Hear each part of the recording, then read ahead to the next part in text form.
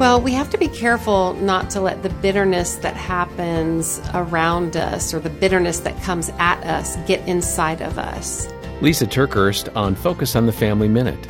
At some point, I had to decide if the unwanted and heartbreaking divorce that I went through, if that was going to be the epic defining moment of my life, and would I always carry that banner of being a victim, or was I at some point going to rise up, accept reality, because mental health is a commitment to reality at all costs.